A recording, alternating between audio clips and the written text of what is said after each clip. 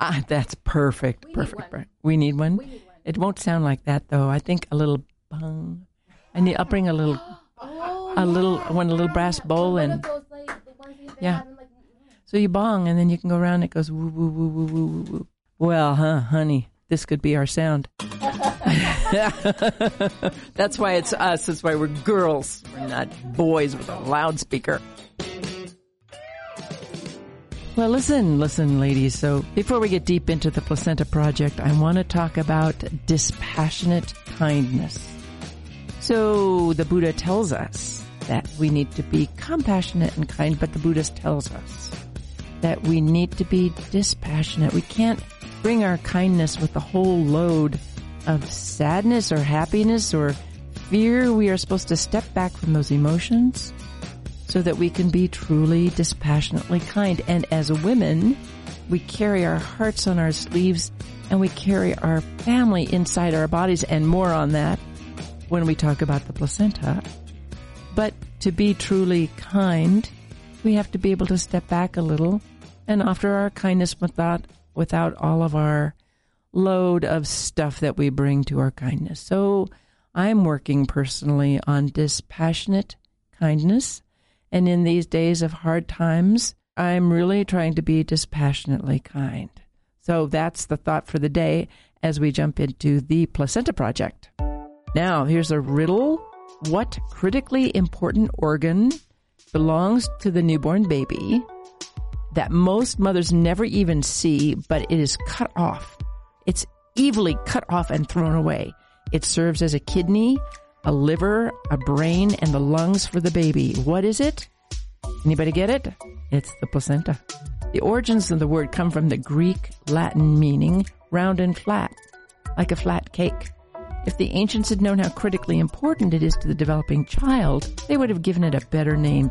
But now it's increasingly viewed as critical to understanding the health and the course of pregnancy, and some brand new information about how it lets our cells commingle.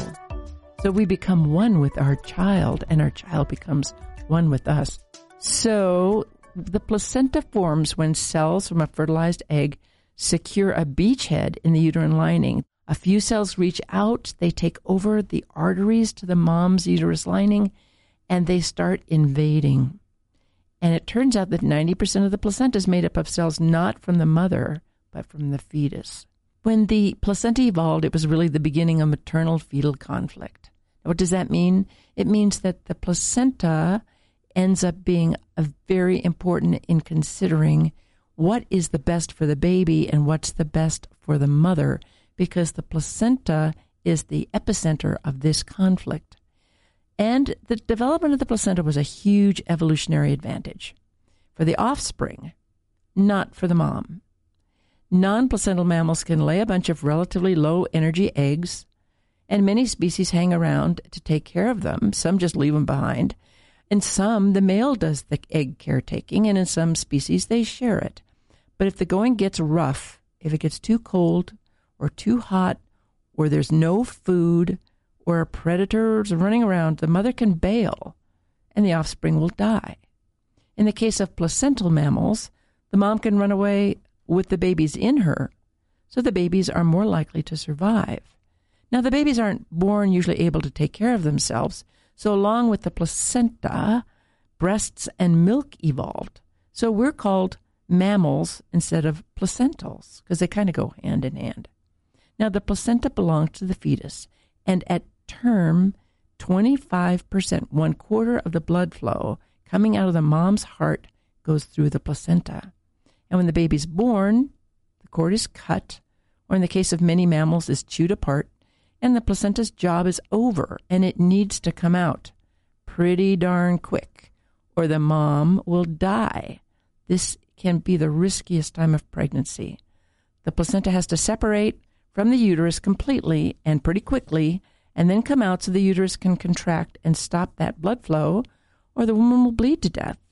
Around the world, the most common cause of maternal death is hemorrhage from the placental site when the placenta isn't fully delivered, or the uterus doesn't contract to shut it off. Now, here's a story, and listeners beware, it's kind of a sad story, but it's the most compelling memory from my OBGYN residency. I was a chief resident at a very prestigious hospital, and they called me immediately to come down to the emergency room. This is kind of ER or Grey's Anatomy or something before those all existed. So I went running down to the emergency room, and there was a young woman. She was in her early 20s, who had given birth alone in her room in her family's home. She had not disclosed her pregnancy. She'd hidden her pregnancy. She worked in a bank. She was an upstanding young Catholic woman, and she did not tell her parents that she was pregnant. And they heard a noise from her bedroom that sounded like a baby, and they found a baby with the cord had been cut, but the mother was unconscious and had blood everywhere. And they called the EMTs who came, and they quickly started an IV line. They didn't have blood with them, and tried to resuscitate her and brought her in to the emergency room. And our job was to see if we could bring this woman who literally had bled to death because her placenta didn't separate. And my job was to put on a big long glove and reach inside this sweet young woman's body and take out the placenta from her uterus in hopes that the uterus could contract and she then would stop bleeding. And I got the placenta out, but the team couldn't bring her back. She had bled to death. And this is one of the enduring memories of how dangerous the placenta is for moms. If it doesn't come out pretty quick and completely, women can die. In fact, this isn't the only dangerous time, is right at the birth. Sometimes the placenta separates too early. This is called a placental abruption. And another compelling memory from my training was a woman whose placenta had completely separated. Inside, she had not been in labor. Inside the uterus, the baby, of course, then bled to death. The baby died inside her, and the uterus turned into a rock filled with blood. And our job was to empty the uterus, which we did by cesarean, but we didn't save the baby, and the placenta had separated too soon. So the placenta ends up being a little window on the future life of the mom and the baby. So this business about invading the mom's blood supply so that we can get really good mixture of blood and nutrients and oxygen between the mom and the baby, if that doesn't go right, and it doesn't go really right about 20% of the time, then either the mom will miscarry, so the fetus will not survive, or the placenta doesn't grow very well. And when the placenta doesn't grow very well, it's at risk for making toxins. We don't know exactly what the toxins are, but there's the disease called toxemia or preeclampsia, which causes malignant hypertension in the mom, which can cause, if untreated, stroke and hemorrhage and death in the mom. So a placenta needs its good blood supply.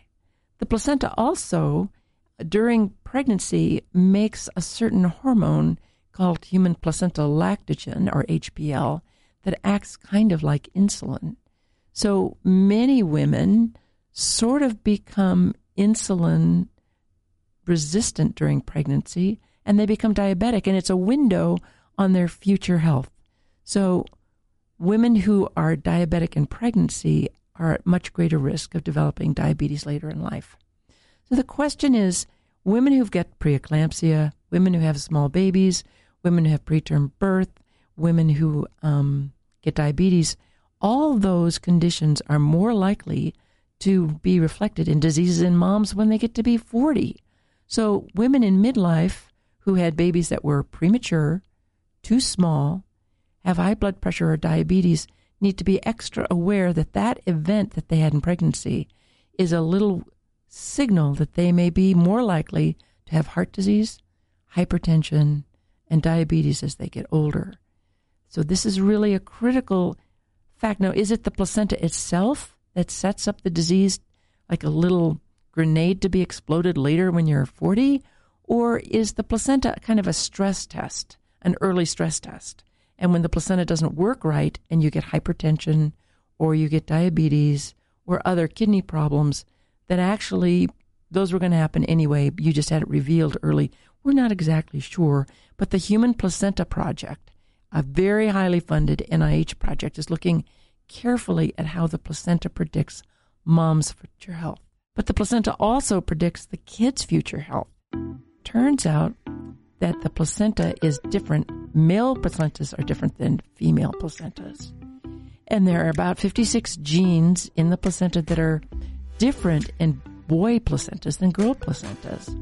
And boy placentas are a little bit bigger, and they're more at risk for stress. So hypertension and other things are more likely to make a placenta that doesn't work so well.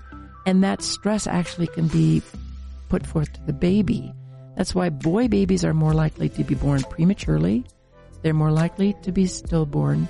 And they're more likely to have cognitive behavioral problems like schizophrenia, like autism, and ADHD. And many people are beginning to think that the origins of those three conditions happen with what's happening in utero to the baby, and they may be caused by the placenta. So the placenta itself can also be a predictor of how the baby's going to do. So the placenta is not just something to throw away, although we do. It's really something that predicts the mom's future health and the baby's future health. So let's talk about what happens. The baby comes out and is born and hasn't taken its first breath yet, really, because you need to cut the cord for the baby to sort of take its first deep breath. Otherwise, the baby still thinks it's inside and it's getting oxygen from the placenta. So usually what happens is somebody cuts the cord. Now, sometimes the baby makes noises before then, and that's all well and good. Now, what I've never understood is the relatively contemporary fashion of the obstetrician offering scissors to the dad to cut the cord. And I don't get it. First of all, a lot of men don't want to spend any more time down there watching that part of their wife be exploded, literally sometimes, figuratively in others. So some men don't want to go down there and see that. But I'm not quite sure what cutting the cord does for the guy. Does it make him feel like he was part of the whole event? Where really all the work was done by the woman, a little bit by the obstetrician. And although the guy caused it, I don't get why cutting the cord is such a big deal. And it's really a brand new thing. It never happened when I was training. We didn't ask the dads if they wanted to cut the cord. In fact, in most cultures, dads aren't even in the delivery room. It's not good for them to watch this. They aren't very helpful. And indeed, they probably need to go get a cigar and go someplace else and do their own little thing. Now, that's very retro and regressive thinking on my part. Now, many husbands want to be there, and wives want them there for the whole experience. But the cutting the cord thing is kind of a relatively new American, European thing, because in most other cultures, the dads just aren't there. So it's maybe helpful for the emotional bonding. The guy gets to now separate his very pregnant wife from her baby by cutting the cord. So now maybe the baby's partly his. I don't get it. Some guys want to do it. Some guys kind of get talked into it by the obstetrician. The guy really never wanted to get down that end of things anyway. But there you go, cutting the cord. So you cut the cord, and then if all goes well, the placenta comes right out. Aren't we lucky? The uterus contracts and bleeding stops. And then you have this 1 pound blob that looks like hamburger sitting in the bowl. It really looks like hamburger. Yeah, uncooked hamburger. Kind of red, maroony, yucky stuff. Here in the studio, my producer just cringed, but something that looks like hamburger. So sometimes the cord, which is very special and interesting, but this isn't a podcast on the cord, it's on the placenta. But normally it's just put in a bucket, stuck in the freezer, and unless there's something special, like the baby is preterm or there's been problems with the baby chromosomally, or there's some questions about placental flow or the placenta tore away early, it just gets thrown away. But we used to think that it was put in a big bucket of many placentas and sold for face cream and shampoo and stuff like that. And indeed, Placentex and placental stuff was put in face creams for a while. And it's maybe thought to be good for your skin. I don't think people are doing that as much anymore because of the concern that some women who are giving birth may have infectious viruses like HIV and hepatitis B and hepatitis C, and putting that stuff, other people's viruses on your face may be gross. And now I'm totally grossing out my producer here. But I don't think they do that so much anymore. But then there is the whole thing about eating the placenta. And in fact, in contemporary United States cultures and the way we give birth in the U.S., women rarely ever see their placentas. They have to give birth to the baby. The baby is handed off to the mom or the dad or somebody in the room, or unfortunately whisked away if the baby's premature. But then what happens after that with the placenta is all happens down there, and women can't really see it. So I'd say most American women have never seen their placenta. Now, there have been certainly women who have cultural or fantasy ideas about what the placenta does, and they may take it home and bury it. And there are recipes on the web if you want to add a little placenta to your stew. But around the world, the concept of what we do with the placenta is a little different. And here in the studio, we have Polly Wiessner, a professor of anthropology, who's worked for 20, 30, 40 years with cultures that are different from ours. And she's going to give you a little idea about placentas from what she's seen in other life ways. Polly? Yes. Well, with the Kalahari Bushmen, it's interesting because the first time a woman gives birth, she goes out with her mother, and her mother instructs her. But after that, it's a high cultural value to give birth alone and not to cry, not to scream, not do anything. I know one woman who went out to the bush, built a fire to give birth, and wild dogs attacked her, and she gave birth while fighting off wild dogs. Oh, no. Yes. Yeah, incredible stories. So the first time, which is the riskiest time, she has someone to help her, and after that, she's all alone. You're supposed to go alone. I think a lot of that is because sometimes if your birth spacing was too close, you had to let one die. Oh, yeah. And then no one would know. But for the placenta, so when the placenta comes out, it's something to be dealt with. And it's regarded as something powerful. And the mother cuts the cord, leaving about 7 inches. And then she takes a stick other than her digging stick, because nothing she uses can touch the placenta, which is powerful. And she buries it deeply under a bush. Then she picks up her baby. She puts it on her back. And she comes back into the camp proud and radiant. Oh. So that's with the Bushmen. With the Enga, the women... This is in New Guinea. In New Guinea, Highland New Guinea. They give birth in the center of the house in the pig stalls, and they usually have other women to support them. And if things are difficult, their husband is outside killing pigs for the spirits to help them. And then when the baby is delivered, the placenta is taken, in some cases, and burned, so that men will have no contact with it because it's powerful, or so that the dogs will not get it. But in other areas of where I work, it's very interesting. They take the placenta and the umbilical cord and they put them up in the trees for the birds to carry away. Oh. Yeah. Oh. Well, the idea is the placenta is something important. Important. And powerful. Yes. And we need to do something with it. It needs to be dealt with, yes. So in the U.S., we get the placenta and we put it in a plastic container and we stick it in the fridge, and maybe there's somebody's doing research on placentas, because more and more we're realizing the placenta is a very, very important part of development in the newborn. What happens in the placenta really can affect what's happening in the baby. But mostly in our culture, we don't think of the placenta as anything except garbage. Mm-hmm. Without any power.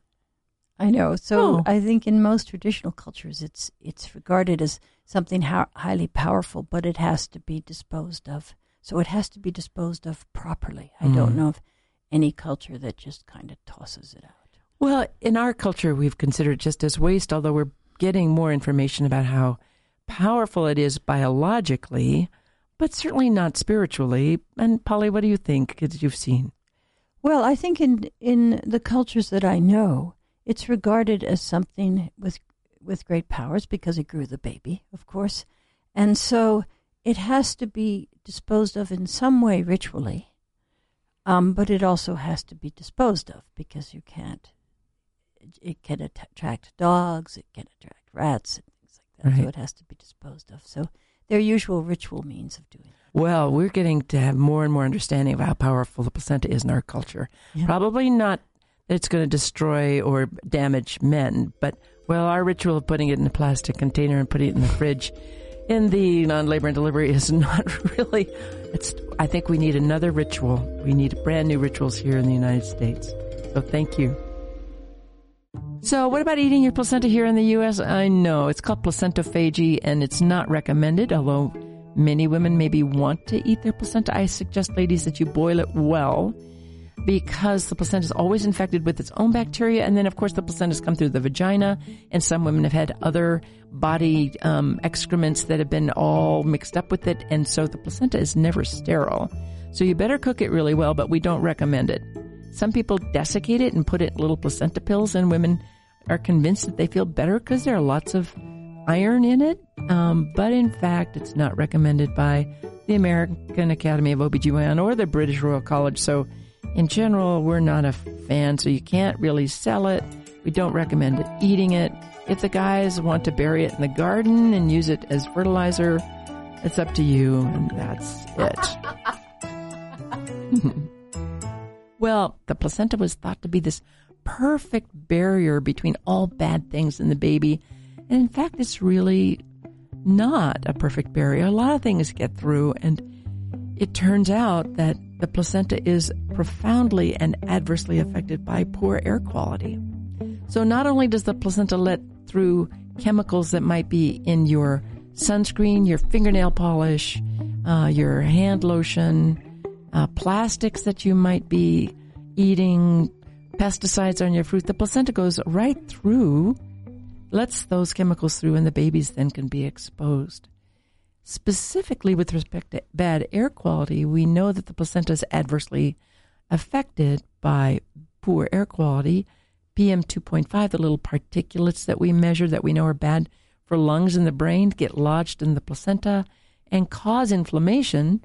And inflammation's bad for the placenta, and inflamed and stressed out placentas make inflamed babies. And in fact, worse for boy babies than girl babies. And so inflamed placentas increase the risk of preterm birth and stillbirth and small babies and learning deficits like ADHD and maybe autism. So we're concerned about environmental qualities and how it affects the placenta, and then potentially how it affects the baby. Ozone, which is a problem around the country, especially in the summer, high ozone levels are associated with an increased risk of stillbirth, which is related to placental function. So we like to think that our environment is excluded from the baby by this wall of the placenta, but it isn't really true. The placenta lets stuff through. Well, back to thinking about the magic of the placenta. The placenta actually lets cells from the baby and the placenta through to the mom. So women who are pregnant have stem cells from the baby wandering through their bloodstream, and these stem cells can wander around. They may find themselves in the liver or in cartilage or even in the brain, and stem cells actually can be a source of brand new healthy cells. And these fetal cells can stay in your body for decades, reproducing. And not only the fetus of the cells of this baby, but maybe also the previous baby and the previous baby. So moms of babies may have cells buried in their liver, their brain, in collagen and other parts of their body that are actually still active. They become what we call microchimeras, meaning they have DNA from different creatures inside them. We always think that we carry our children around with us forever, and in fact, we do. And our children may carry some of our cells back toward them. So our cells, the placenta, allows this shuttle in very small amounts of cells from the mom to the baby and from the baby to the mom. Now, we don't know if this is a good thing or a bad thing. It's suggested that it may be why women have more autoimmune disease, because they have cells that aren't themselves, that are DNA different in their bodies, and may increase the risk of diseases called lupus and scleroderma and rheumatoid arthritis. So there may be more autoimmune disease in women than men because we are carrying around the DNA of our children in our bodies. On the other hand, some people believe in mouse studies that these stem cells may actually go to areas of hurt and may help repair areas of stroke or areas of a heart attack, at least in mouse models. They seem to work that way. So it could be that these baby cells are an advantage or a disadvantage, or more likely a little bit of both. But in fact, we do carry around DNA of our children for decades. And that makes me stop to think about who I really am. The fact that I think of myself as an autonomous human being. I'm a person with my very own DNA everywhere. But in fact, although it's been many, many years, 3 decades and a half now, since my baby boy sprinkled his DNA into my body, the fact that I carried his DNA in my body for those years makes me think about what it means to get back to this dispassionate kindness. Because I'd like to say I'm dispassionate in my care and my kindness of my kid, but I'm not, because he is alive inside me, either emotionally, spiritually, and maybe biologically. But I'm trying to step back a little bit more, and as I have fewer and fewer of his cells inside me, maybe I can be more calm about him and more kind. Oh, we're going to end this episode with something that's a little fun. And we're going to create a health haiku. Now, haikus are a very structured, poetic form from Japanese, but they usually have something in them. They have usually a color.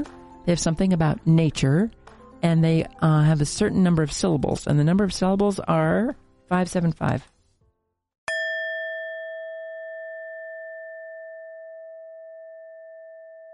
New baby cries loud.